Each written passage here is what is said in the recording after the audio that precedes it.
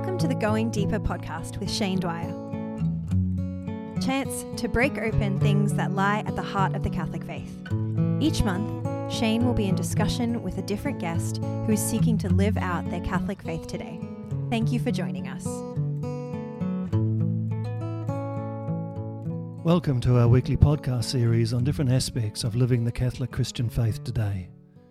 My name's Shane Dwyer and I'm your host throughout the series. And each month I'm joined by a different guest who'll bring their thoughts and experience to our discussion. And this week, for the fourth time and perhaps the final time for now, we're joined by Bishop Tim Norton, the Auxiliary Bishop of Brisbane. And as always, we'll be discussing a little about our favourite passages of Scripture as they help us understand this faith that is so central to our lives. The topic we have in mind is living in hope. So welcome once again, Bishop Tim. Good to have you with us. And one of the things you mentioned in a previous discussion is that you've trained as the spiritual director. I know you've done a variety of things in your ministry over the years. How did that come about? I'd been working in Mexico, principally Mexico City, after I took final vows and was ordained a priest. But it was on a short-term assignment, which is quite unusual because I think I mentioned before that I'm the youngest Australian-born SVD by 10 years, Divine Word Missionaries. So the province wanted me back to work in our formation house, but I pleaded with them to allow me just some years away, and that turned into 6 years. And coming back, how does one prepare oneself to work in initial formation? And so one of the courses that was available to me was a course in Melbourne at what was called the Heart of Life. So it was a spiritual director's course.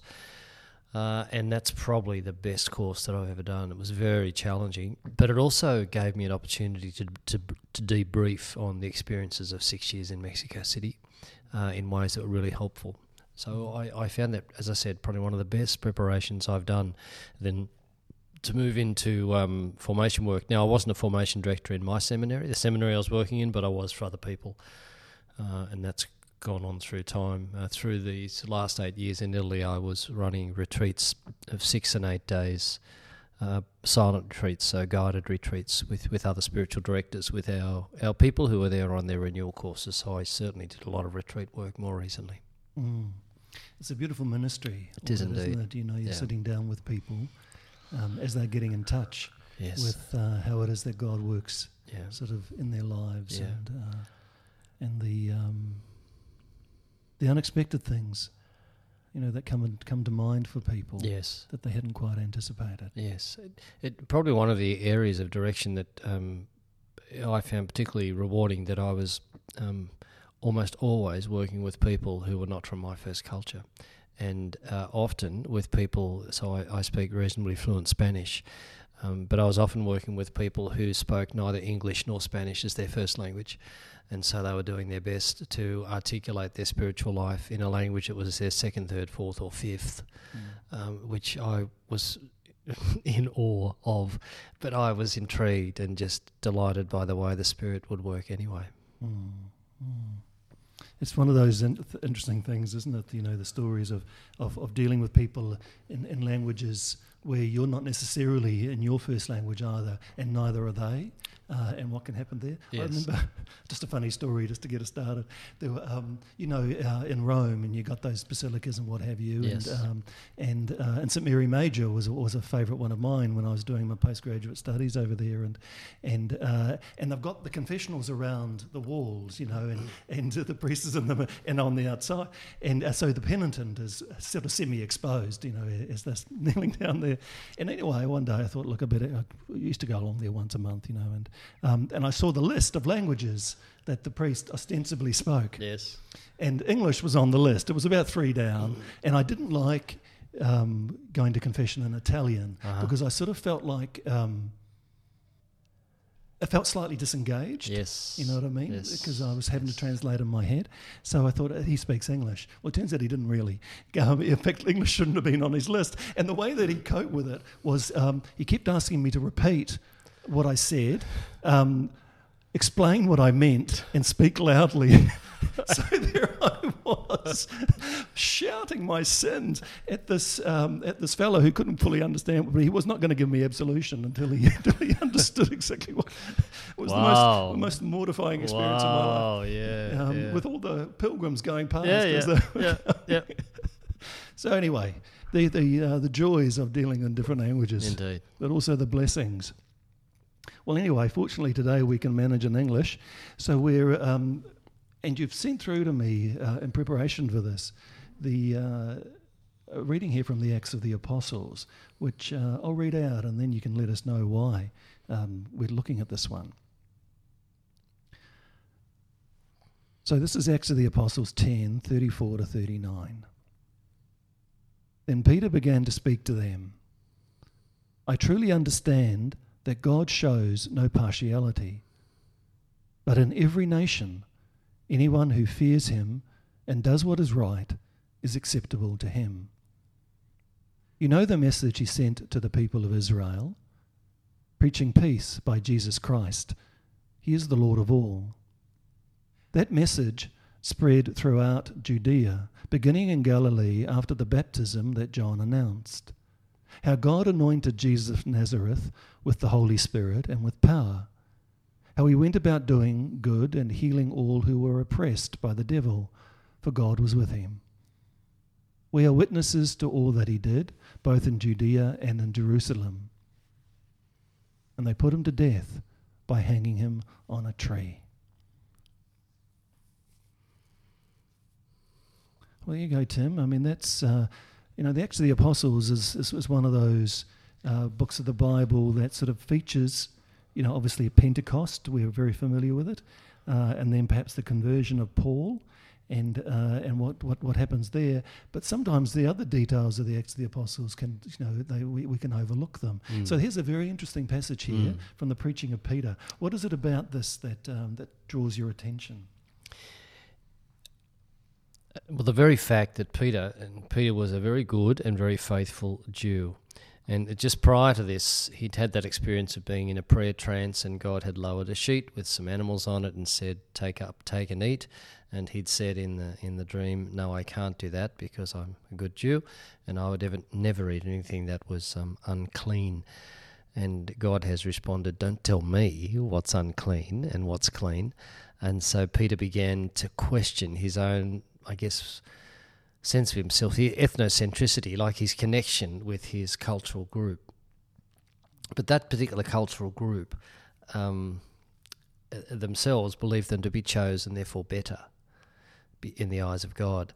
And Peter then gets to the point, because of that experience on the rooftop in the trance, he gets to the point where he can say that God shows no partiality, when in fact a good Jewish person would believe that's not true, that God does show partiality to the Jews.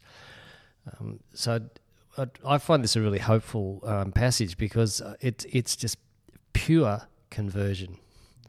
Absolutely. So God, I believed myself to be in this way as a good follower of God. God has then questioned that and said, we might need to rethink this.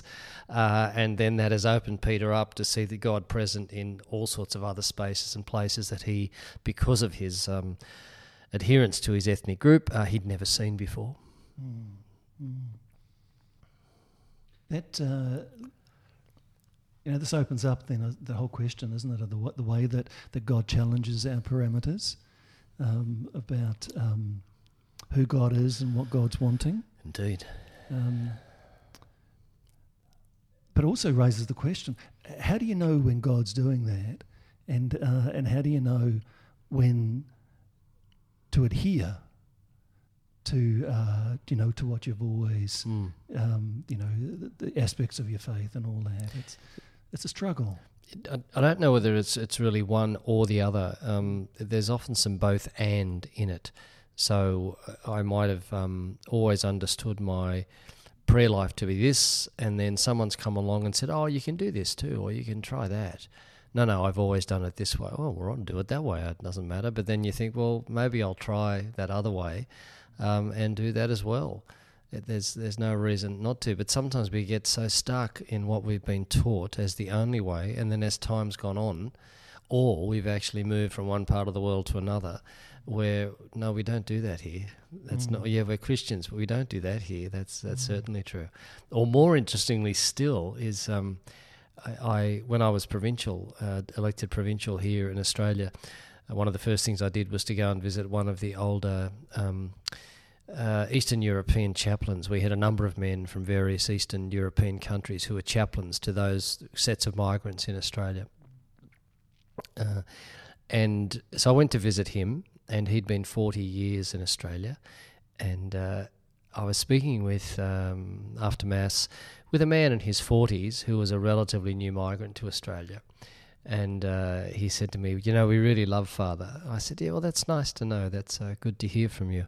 He said, but the way he celebrates Mass, it's like he's frozen in time, because we don't do that anymore back home. He's just kept it, and he keeps it the same way. And we're still coming here to Mass with him, because most of the younger people are going away, because the newer people who come, that they don't recognise their own faith practice in what was done 40, 50 years ago that Father still has here, and so they move on to other spaces. Mm-hmm. And I was intrigued by that, thinking, yeah, we can be, we can think that we are so correct in what we're doing, when in fact faith and faith practice is developing in all sorts of ways all around the world, and we do have an obligation to try and keep up with that too, not to just freeze things in time and say it's always been like this, it will always be like this, and the only right way to do it is like this. It's often the challenge, isn't it? It's in the area of faith formation that I'm sort of engaged with. It's you got those two approaches. One of them is my role is to make sure that you understand these things in the way that I understand them. Mm-hmm. And that's an approach to teaching that's that historically we've called on quite strongly as an approach, and it's quite a personal revolution to realise, in fact, no, my role is to come to understand who you are and what your questions are, and together find the answers that are going to, and express those things in a way that is going to make sense to you. And that, it's not about me and my preferences, but that's, that can be easier said than done. Yeah. Well, in Christian terms, we'd probably call that to some degree conversion, and conversion is really easy. But we pray for it all the time. In so many of our prayers in church, we ask for that openness to conversion of heart and mind. But when we actually get faced with it, we're fairly reluctant, I think, to really be trying to deal with it. And sometimes it's not for sinister motives or something. Sometimes people we're operating at a real conviction about something, and it's really important to us. And but I often think you have had this experience too. You're travelling the world, and you come across the often people from predominantly English-speaking countries, and they're touring around. They're on the tour, and you'll get a certain type of English speaker who thinks anyone can understand what I'm saying as long as I say it loudly enough. Mm-hmm. And so I will keep saying it. Where is the thing that I'm looking for? And you will understand me because I'll say it loudly, and I'll say it clearly, and I'll say it slowly. And sometimes I feel that the church can be a little bit like that. If I keep saying it, and I keep saying it loudly, you will understand. And then when you understand, then you'll start doing it, and your life's going to be better as a result. We can be like foreigners, trying to speak to people in a language they don't understand. Yes, when in fact we're often called to more creative ways of sharing the faith. Perhaps, and still the same faith, it's still the same belief. But the ways in which we do it, we might be called to be shifting. And so it's happened with Vatican II, and so it's happened with celebrating Mass in languages other than Latin. So there's been various big steps churches taken in this area, I believe.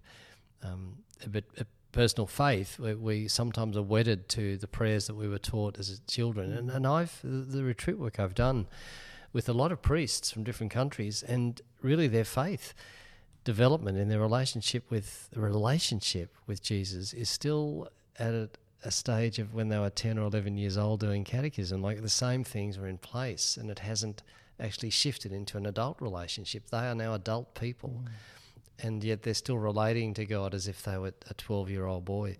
And so that's where the silent retreats are really useful, because some of the guys were terrified.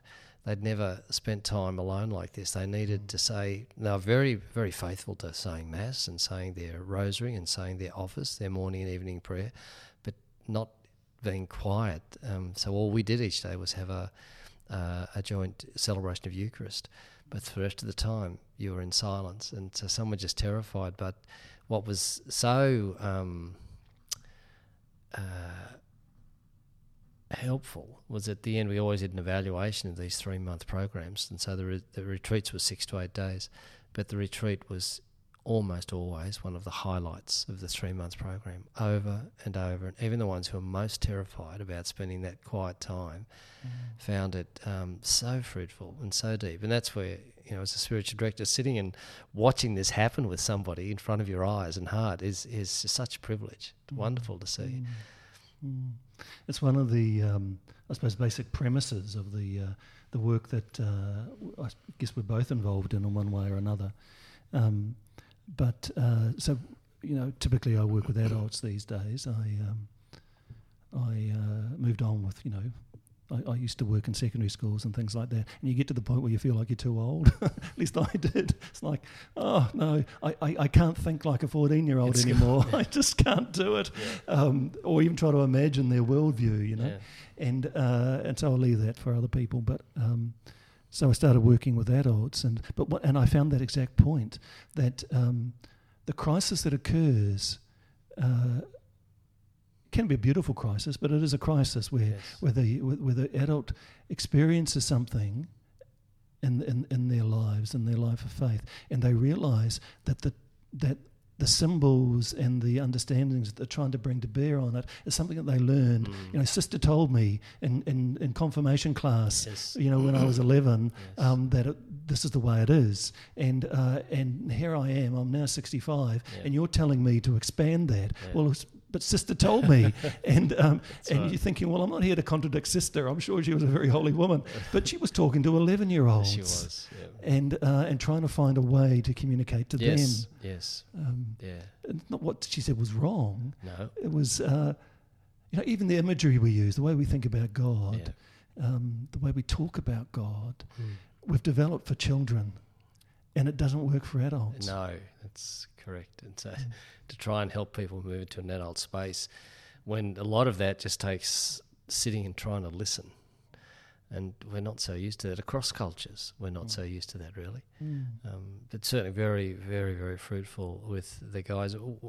One of the interesting things linguistically, I have a very fond memory of working with a religious sister from mainland China, and we were working in English. And at some point in the retreat, she said, she was extending, so there was a passage in the Bible where Jesus was interacting with somebody, and she was extending that interaction in her prayer, and she said, well, then it goes on, and Jesus was saying this, and then the Pharisee was saying that, and Jesus then said this. And I said to her, try and just go back to that moment. What language was Jesus speaking in? And so she paused for a while, and then she said, Father Tim, Jesus was speaking Mandarin. Jesus was speaking in Mandarin. He was speaking in Mandarin. So this was a huge insight for her. Like, Jesus has always spoken in Mandarin to her. But because I stopped her and asked her, just simple question, but then the realisation and the insight, she went out of that session on top of the world. She was so thrilled that, and of course Jesus speaks every language. Jesus speaks Spanish, and Jesus speaks Swahili, and Jesus speaks, if Jesus is really with us, the communication is going on, well, we're understanding it in a language that we understand, that we know. I went out of that session feeling so delighted and so happy with this action of the Spirit that happens before me. It really beautiful, touches me quite deeply, those things. Language and what we believed, she'd never actually thought about it. And here she was working with Father in English, and therefore it needed to be in English. But no, it was definitely in Mandarin. Mm. And then expect that awareness, that any true encounter with God is going to ultimately lead us outside our preconceived ideas. I often think of that in relation to the story in the Gospels about the walking on the water, and sort of thinking, what's actually that about?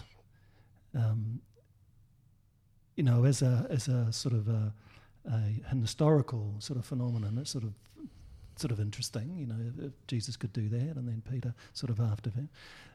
But that has no relevance to my life. I don't aspire to doing that. Whereas if I see it as, we all live in this boat, with these parameters, this way of doing, this is a comfort zone. This is the things that that I like and I know and I understand and I'm in charge of, and I can decide where this boat's going to go, and I'm going to keep dry in here and safe. And then the moment comes where Jesus says, "Get out of the boat." Yeah.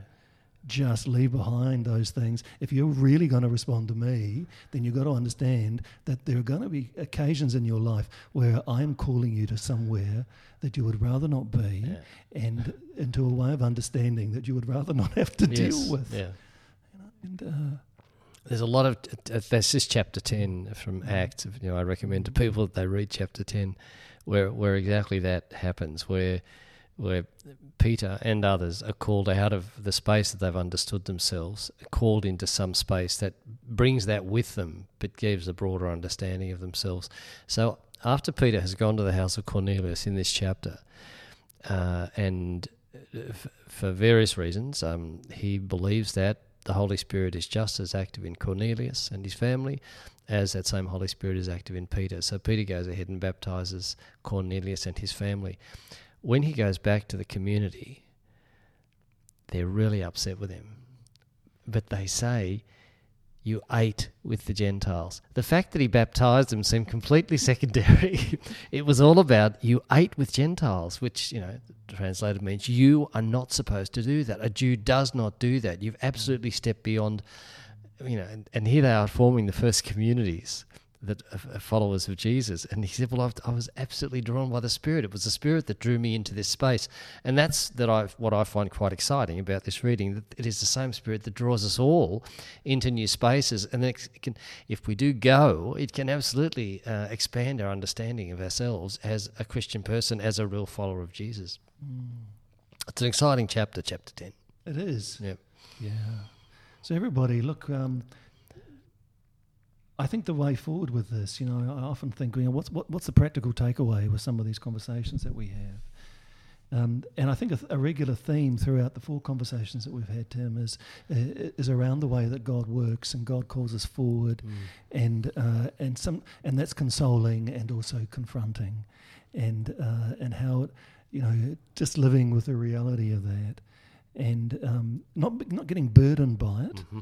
What am I doing and how am I going to do it? And but staying close to Christ and trusting. I often think, with people, we don't have to convince God to be on our side. God's just instinctively on our side. It's the way God works, and will show us if we ask Him. And I take great consolation in that, and I take great consolation in the fact that you've made this time available for us over these 4 sessions. I really appreciate it. Most welcome. Yeah, and who knows, we may have to get you back at some stage, but we'll give you a bit of a break for a while. Okay. Thank you, Shane. But that's great. So look, everybody, we're just going to have to leave it there for now. Get in touch if you'd like to. With your thoughts and your questions and your responses. And the email address, as you know, is formation@bne.catholic.net.au. And I look forward to hearing from you. God bless everybody.